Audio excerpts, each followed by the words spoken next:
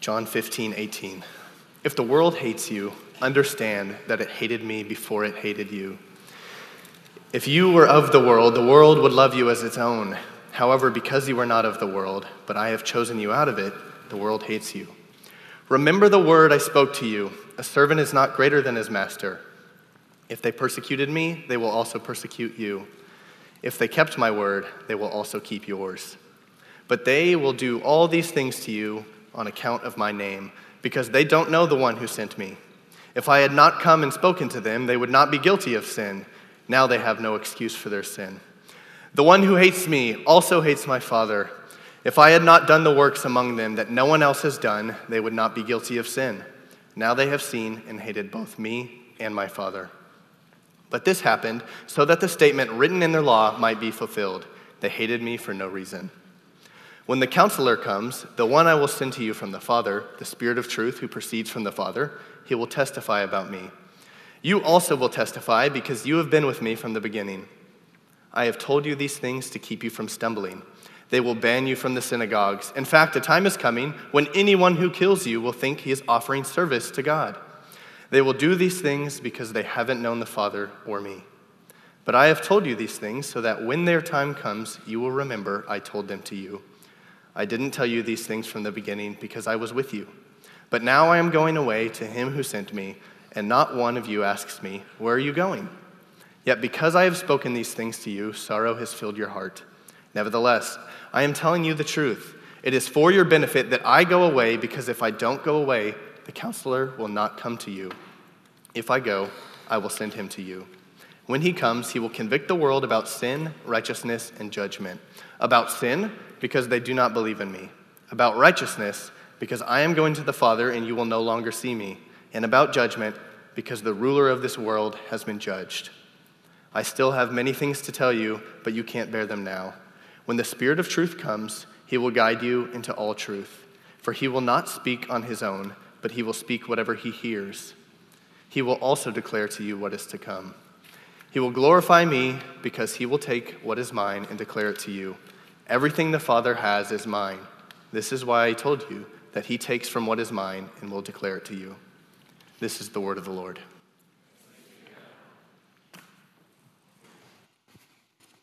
Thank you, Bryce. Now that's how you respond when you're asked that question. Do you believe that Jesus Christ is the Son of the living God? From now on, I think I need to go, yes! And do you want to accept him as your Lord? Yes! I sure do. That's somebody who loves Jesus. And that love for Jesus, if it's lived out well, could get those young ladies in trouble. That young man that boldly professed an allegiance to who Jesus Christ is. As he lives that out, and I trust, that under the guidance and the power of the Holy Spirit dwelling within those three, that as they remain in Jesus, Jesus has promised that he will remain in them, and it's going to get complicated for them. Not just complicated, it's going to get difficult. Which is sometimes hard to hear, because didn't that look cute? I mean, anybody else want to get into the baptistry this morning? There's a lot of people in the baptistry. It just looks so, I mean this in like a really respectful, nice way, that looks so sweet. It just looks so loving. It looks so like pure and good. Like, who would hate that? Who would have a problem with that? Like, it doesn't make any sense. And that's why when you're coming out of John 14 and John 15 and you just hear this love, love, love, you should love one another and care for one another. You really need to love one another and love one another. There's all this love language. Actually, that's how we ended last week. Do you have your Bibles? Take a look. John chapter 15, verse 17. Jesus tells them about how much he is going to be with them and guide them and care for them. And then he actually says, and this is what I command you, love one another. We kind of end it there. We should. We really need to love one another. And then you and I, go through our week. And then we pick it up at verse 18. If the world hates you, there's a lot that's happening between those two verses. This is the command that I give you, love one another. Yeah, we really should be more loving. And maybe if we were more loving, and Jesus says this, if we were more loving, then the world would know that we are his. And maybe if they see our love, if they see how much we care about one another, if they see that all of our motives are good, that all we want to do is help people, all we want to really do is love on people and care for them, if they see that, they're going to respond with what?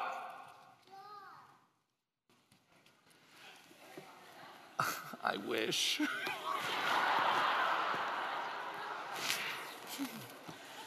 She said what all of us were thinking. She said, love. No.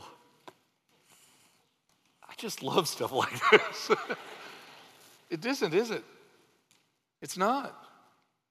We're going to love and care, and the response is what? If the world hates you, why does it have to get that way? And the answer, it appears to be from Jesus, is because it is that way. He asks this question, if the world hates you, it's a good question. If the world hates you, one of the ways in which it's really being asked is just trying to point out to them that this is what is most likely going to happen. We have to answer this question, who is the world here? Because this text is not a text, actually, that's describing this adversarial relationship that the followers of God are always in with everyone in the world. I think sometimes the church has, because there are difficult circumstances, and there are enemies, and there are those who are trying to undo our work, trying to undo our mission. Because that does exist, it's almost like the church is in this adversarial, fists up, let's do this kind of a response. But specifically, what Jesus is describing here and what John is describing here is very specifically adversarial. Jesus, the Son of God, is walking the earth. And those who are hearing Jesus, the Son of God, the vast majority of them are responding not by wanting to follow him. They're rejecting him.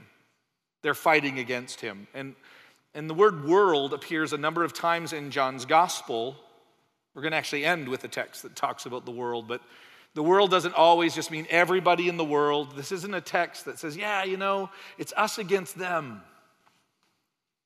No, this is describing very specifically the people in Jesus' life that are opposing him.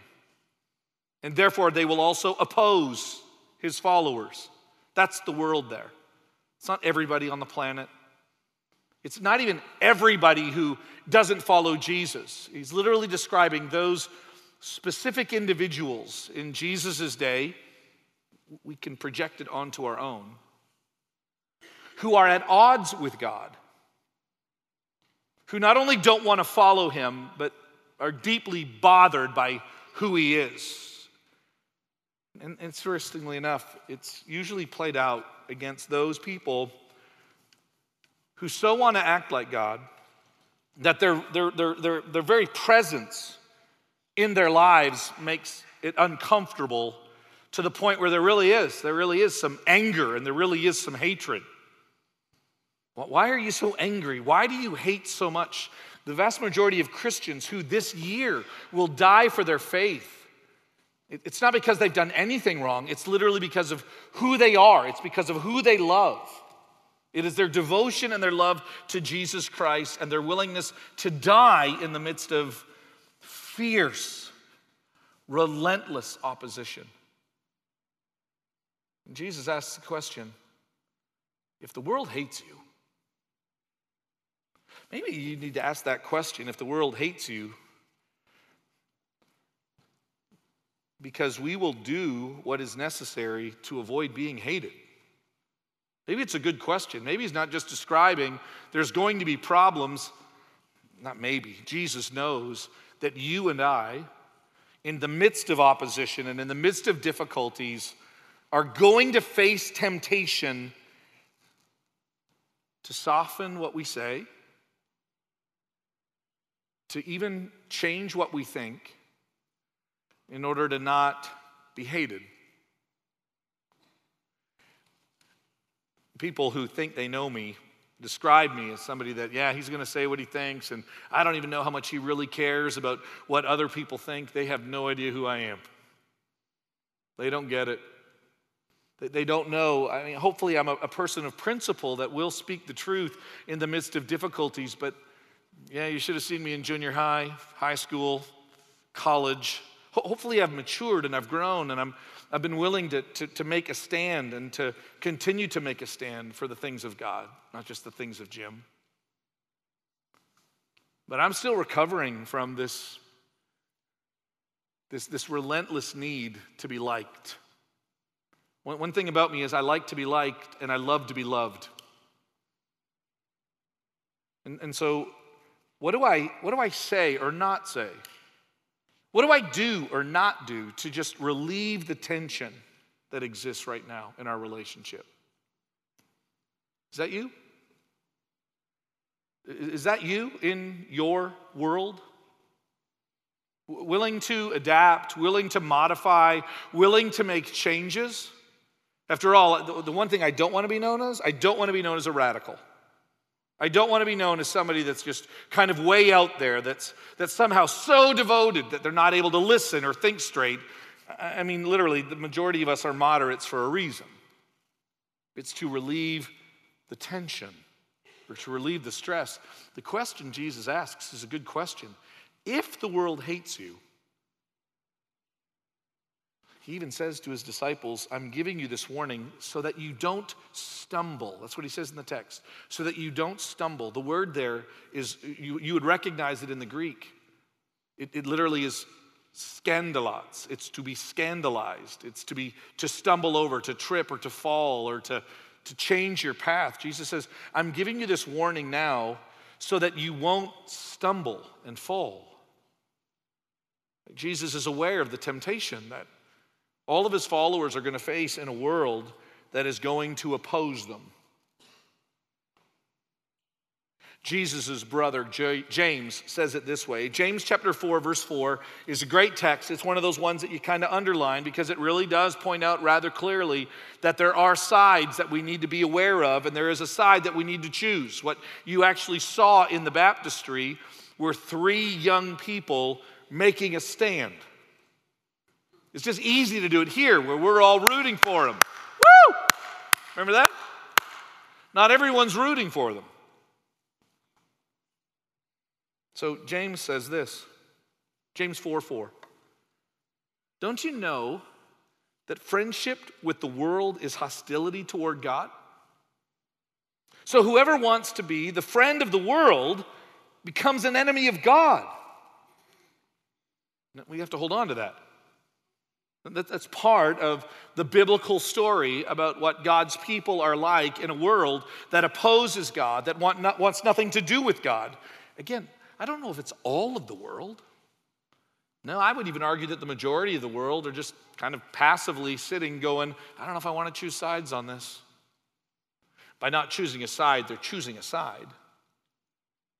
But what James is pointing out is what his brother Jesus pointed out very clearly.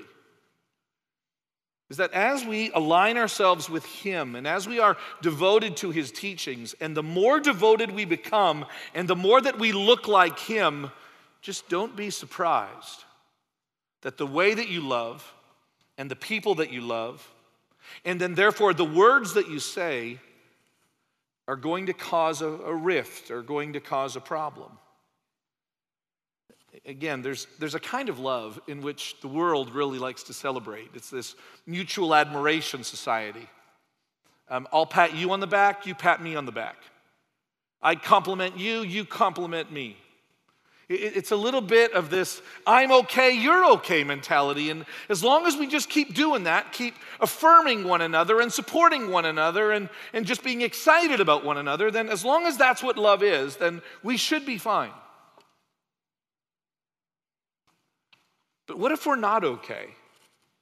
What if we're going to be honest about our brokenness? What if we're going to be honest about the sin that exists in our lives? What if we're being really honest about our need?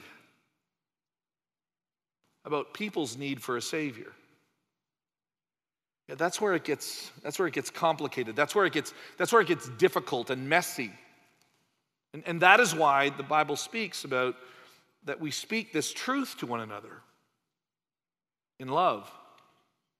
That the loving way in which we speak to another is deeply grounded in the truth. And Jesus says, yeah, the kind of love that will make you a friend with the world is really not love.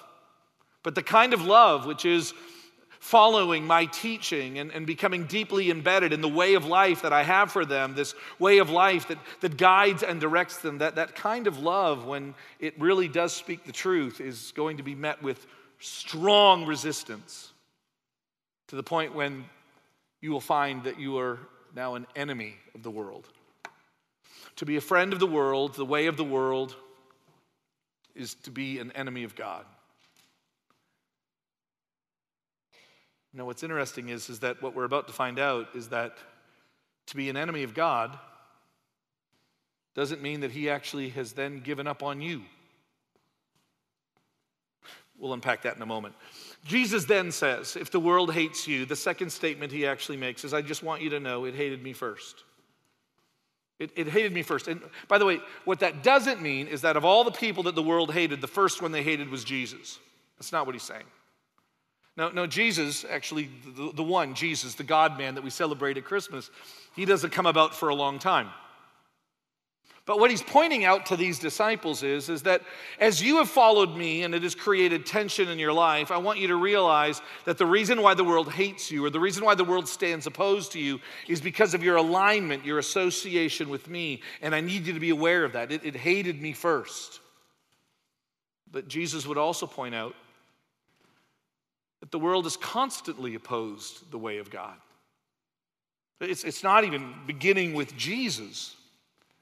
One of Jesus' followers in the book of Acts is going to draw this really interesting point to the attention of those people who are really angry with him. His name is Stephen. Turn to Acts chapter 7. His name is Stephen, and you want to know what he was involved in doing that made him kind of at odds? Well, he was involved in trying to care for the widows and making sure that they had food. He was literally somebody that was caring for the needs of the community. Now, they wouldn't have minded it if he just did that. But then in his part-time, I guess he would talk about Jesus. See, they don't mind if we build houses.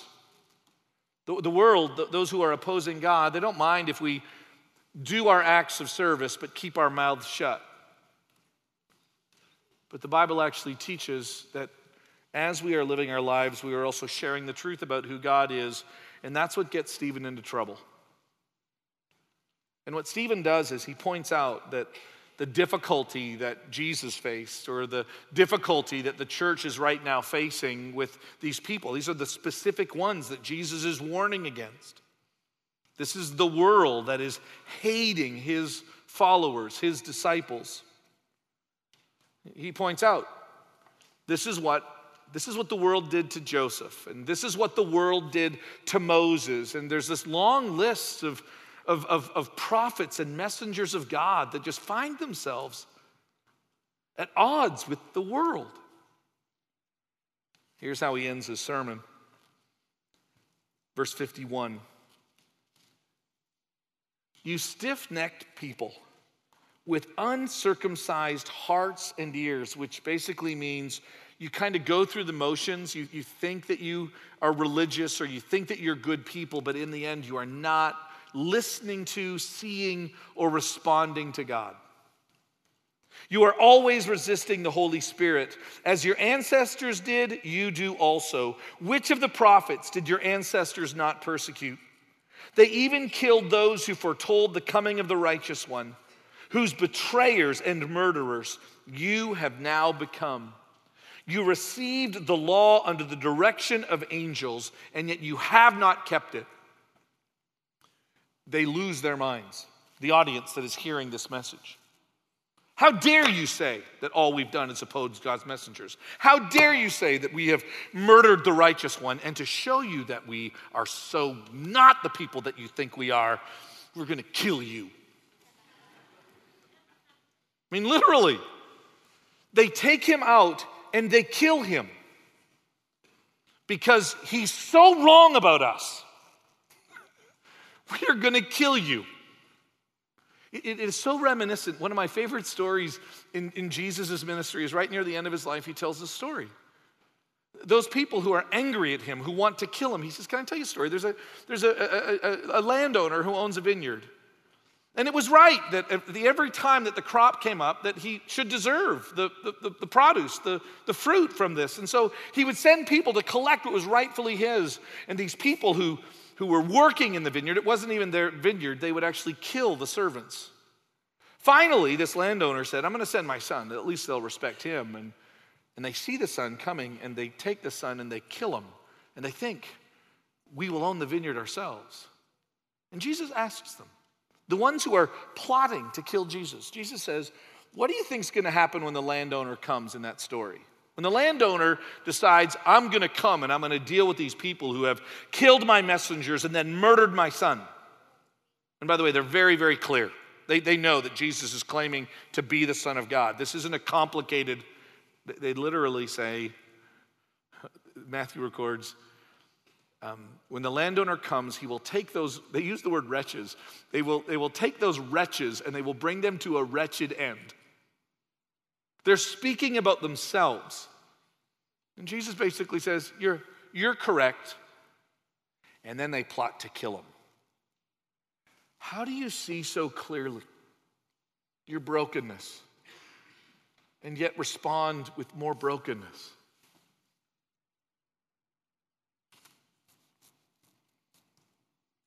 Yeah, I don't know.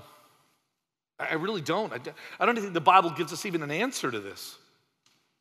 What it actually describes is a misunderstanding that is so deep. I want to show you something, and I hope it doesn't throw you for a loop, but it's from the book of Revelation. I want you to turn to the book of Revelation, and I don't want to get into, so when did this happen? Okay, it is describing God's judgment as they are being poured out. Okay, Revelation 16. We're going to be looking at a few verses. When God's judgments are given, and you could go back and even talk about it with Pharaoh. As God's judgments are given, it is to bring humility, it is to bring repentance, it is to kind of shock the system to say something is wrong and something is broken. But interestingly enough, with people who are filled with hatred, who don't want to hear the truth, who, oh yeah, and they double down, and to prove that Stephen's wrong, they kill him. Even though they understand the meaning of the parable and they understand what Jesus is saying, what do? They state exactly what is going to happen, and then they plan to kill him. It is a blindness that for those who can see is astounding. In Revelation 16, beginning in verse 8, the fourth, that would be the fourth angel poured out his bowl on the sun. This is God's wrath being poured out. And it was allowed to scorch people with fire, and people were scorched with intense heat. And so what did they do in the midst of God's judgment? They blasphemed the name of God, who has the power over these plagues, and they did not repent and give him glory. In the midst of an opportunity to be humbled, in the midst of an opportunity to receive mercy and grace. Nope, they doubled down. And they said, I'm not giving in. Actually, I'm now more angry than I have ever been. And the fifth, that would be the fifth angel, poured out his bowl on the throne of the beast, and the kingdom was plunged into darkness. And then people gnawed their tongues because of their pain, but they didn't gnaw on their tongues so badly, they still had the ability to speak. And what did they say? Did they repent? No. They gnawed their tongues because of their pain, and they blasphemed the God of heaven because of their pain and their sores, but they did not repent of their works. We actually see this repeatedly in Scripture. When God comes and offers mercy and grace, there are some that accept it, and there are some that, who are you to tell me? And then as God continues to persist, sometimes with Pharaoh, sometimes with his own people, who are you to tell me? There is a brokenness that exists in humanity that just keeps doubling down and doubling down. And And sometimes the most loving or even the complicated loving gestures of God are just met with anger and hatred. I kind of scratch my head. I get it, don't get it. Jesus says they hated me first.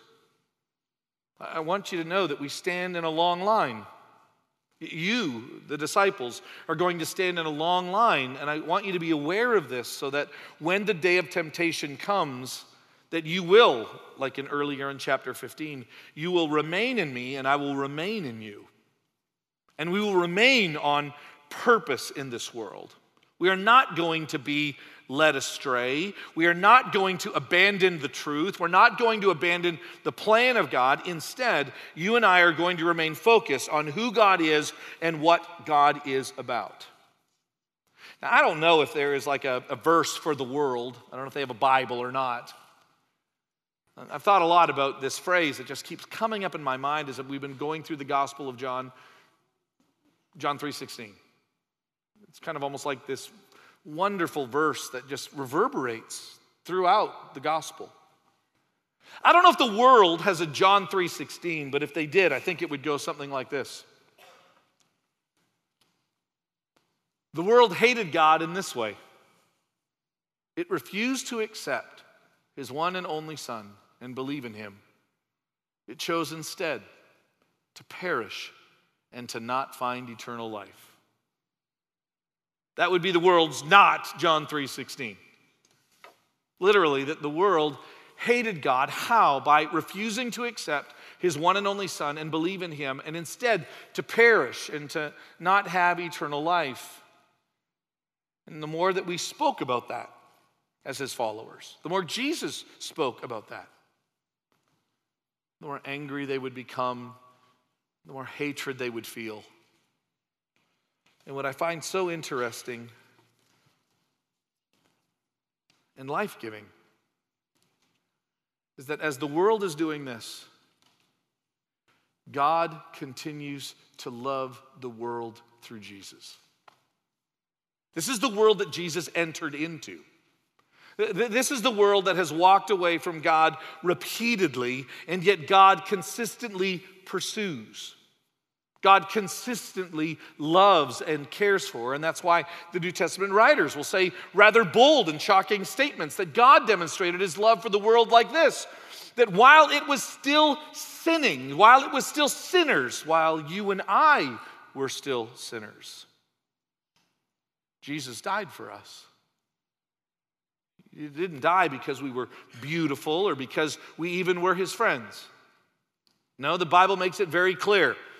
This is why I know when he's talking to his disciples, there's a bit of a us and a them. There's us, those who are followers of Jesus, and there are them, those who are opposing Jesus. But just take a step back. And Jesus made it very, very clear, just like his Father made it very, very clear. You all have opposed me. You all have gone against me. I was the one that chose you. I was the one that called you out. If it wasn't for my grace and if it wasn't for my love, you wouldn't even be here right now. The Apostle Paul says it so well in Ephesians 2. He doesn't describe the church as this select group of people who just figured it out and are better than everybody else. No, he draws very careful attention to this, that all of us were once dead in our sins, that every single one of us were by our own nature and by our own design, we were objects of God's wrath. But, sounds like John 3:16, but because of God's great love for us, who is great in mercy, exceeding in love, we have been made alive in Christ.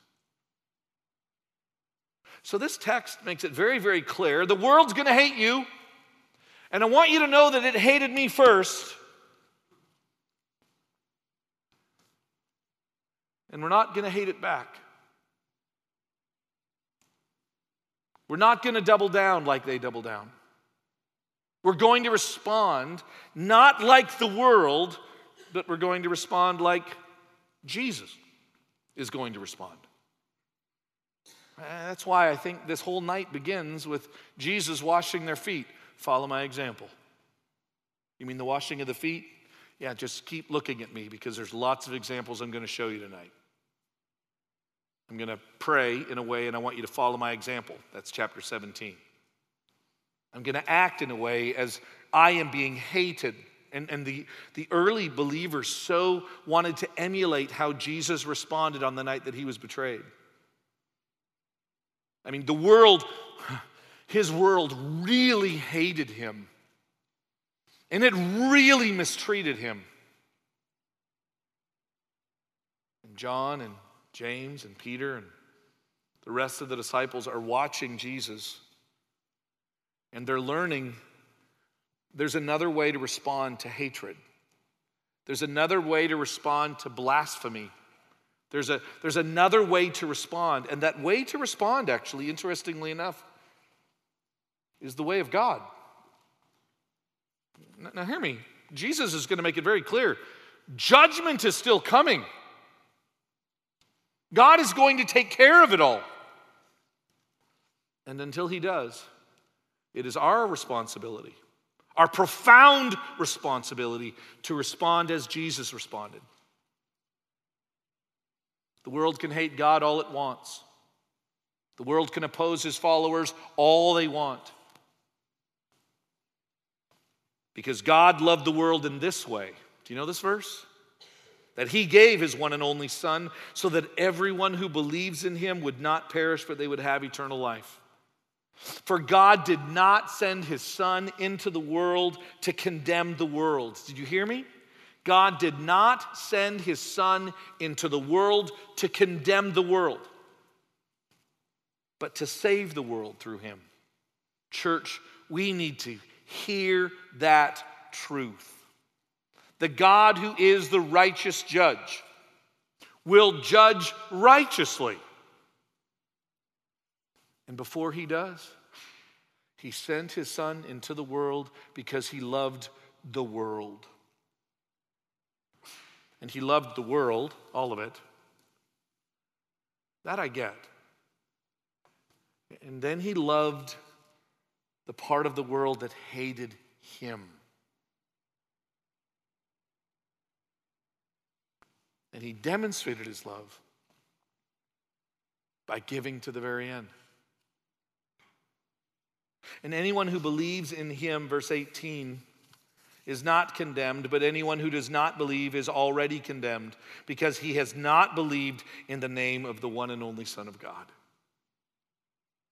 That is the hope of the gospel that you and I have, if you're a follower of Jesus Christ, that you and I have embraced. And that is our mission, to follow the mission of God into the world in midst of opposition.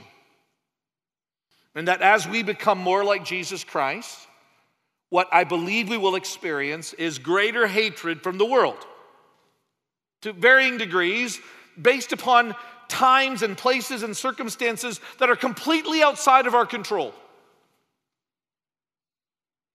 But they are not outside of his. And therefore, you and I have an opportunity in the times and in the places in which we live today, here, to respond like Jesus to a world to varying degrees and in different circumstances is indifferent, will oppose, or even hate those who love Jesus. But what we cannot do, what we have no permission to do, is to respond like the world. And you know how I know that? Because Jesus makes it very, very clear that what is going to guide us all through this time of opposition, this time of profound hatred and animosity, is his Spirit that he is going to give us. He's going to give us his Spirit, which means this. You know what I don't need the Spirit in order to do? I don't need the Spirit to live like a coward. I don't I don't need the Spirit of God to basically take my life and to conform it into the world so that I no longer am hated, but I'm just one of them. I don't need the Spirit. In fact, the Spirit will get in the way of that. The Spirit will convict me that I'm just a sellout, that I'm not being faithful to the words or to the truth or to the way of God. But when I have the Spirit will keep me inside the plans and the purposes and the way of God. I also don't need the Spirit if I am going to respond with the same kind of hatred and the same kind of venom and the same kind of, oh yeah, well you're going to say this about me, well then I'm going to say that about you. And truly, I've seen it's a historical problem for people. To just, we're going to give you exactly what you give us. I don't need the Spirit for that. Actually, the Spirit gets in the way of us living like that. It convicts us that something is wrong or something is broken.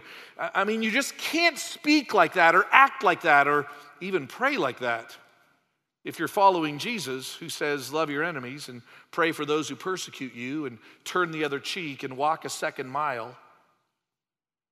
No, the Spirit will get in the way of those things, but what the Spirit will do is to teach us the way of Christ, to give us the words to say in the midst of difficulties, the words of truth,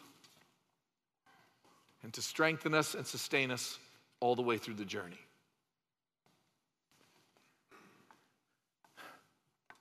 If the world hates us, remember, it hated Jesus first. But God has loved the world with Jesus. And we love Jesus by continuing his mission as he lived. I pray that as a church, I pray that as individuals and collectively, that we take these words to heart. That we are aware that what the Spirit is going to do, Jesus makes this comment here, what the Spirit is going to do, the Spirit is going to convict the world of sin and righteousness and the judgment to come. Sometimes I read that and I think, well, I don't think the world's very convicted because they seem to still really do it. The word convict there doesn't mean convict and, oh, I feel bad and I'm going to change. No, a better word, I'll take it up with the translators later, but a better word than convict would actually be more of the word expose. It's often translated in the New Testament to expose. And you know what happens when people who are caught doing something wrong, when it gets exposed? Not everybody apologizes. Some people get really mad. How dare you expose? But both... Here's what we need to remember. It is not our job to expose, or it's not our job to convict. That's the Spirit's work. It is our responsibility to act, to continue to act in the words of Christ, in the Spirit of Christ, for the glory of God. Jesus says in verse 26 of our text, when the Counselor comes, the one I will send you from the Father, the Spirit of truth who proceeds from the Father, he will testify about me, and he will do that through us as we remain faithful to his mission. As we conclude, I don't think it is probably best that what we do is sit and reflect and kind of make a determination. I mean, a determination is not wrong, but what seems more appropriate from this particular text is that we pray. That we spend some time in prayer. God, give us an awareness of what you've promised. God, give us an awareness of the Spirit that is in us. And so in response to this word this morning, let us pray. God, we thank you for what you have done and who you have done it through. Jesus, our Lord and our Savior. And God, I thank you for the way in which he has lived and has modeled what it means to be your anointed one. God, I thank you for the invitation that he has given to us, and I pray that we would stand strong in the face of opposition and hatred. God, give us strength. God, thank you for giving us strength through the Holy Spirit. I pray, Father, that we would be aware of the brokenness in the world and yet not be poisoned by it. God, I pray that we would be aware of the brokenness of the world and not be tempted to just go along with it. Father, may your Spirit lead us into words of truth and into a relationship with you so that we truly can be ambassadors for Jesus, our Savior, our model, our example, our guide. And so, Father, we thank you for your love for us. I pray that we would realize that while we were sinners, while we were dead, you demonstrated your love. God, may we appeal, beg, and plead for others to know your goodness and your love. Father, may we preach the whole story of John 3. How you have loved the world and that you did not send your Son into the world to condemn it, but to save it. God, may they see and hear in us the truth of your plan and purpose through Jesus Christ our Lord. We ask all of this for your glory. And God's people said, amen.